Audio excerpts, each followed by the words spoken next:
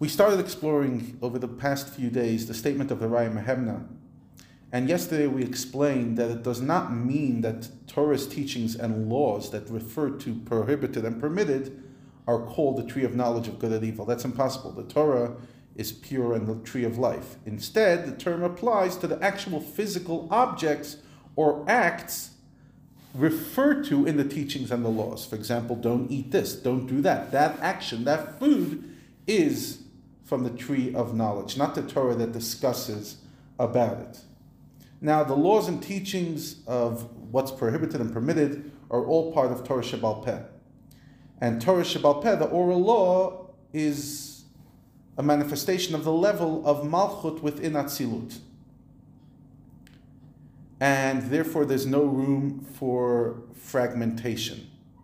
Only the actual objects and acts to which they refer are fragmented within this world. Now, Rabbi Shneur Zalman goes on to say, as the laws become vested within lower realms, they can become subject to a measure of concealment. Likewise, as the Sphira of Malchut, of Atzilut, becomes vested in lower worlds, it too is subject to the state of concealment. It is then called the tree of knowledge of good and evil because it is vested within Klipat Noga.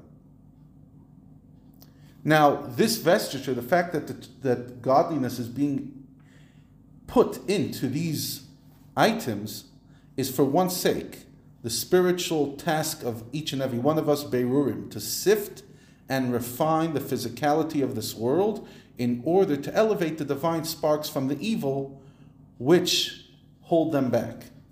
And this is what Rabbi Shneur Zalman goes on to explain. He says, there is a seeming discrepancy between what the Zohar states, that Mishnayos, which is the archetype of the Talmud's all based on the Mishnah, and they are the ultimate Torah Shebal Peh.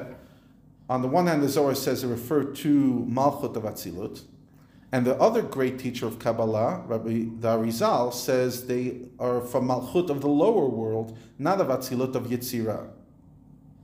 So what he explains is that Arizal is referring to how Malchut of the lower level is a container for the light of Malchut of the higher level. And that Mishnayot relate to Malchut of the lower level only after Malchut of Atzilut becomes dressed in there. In other words, there's a difference the way something exists in its essence and the way it exists as it is dressed into a lower level. So basically, obviously, Torah in its purest form is pure holiness. But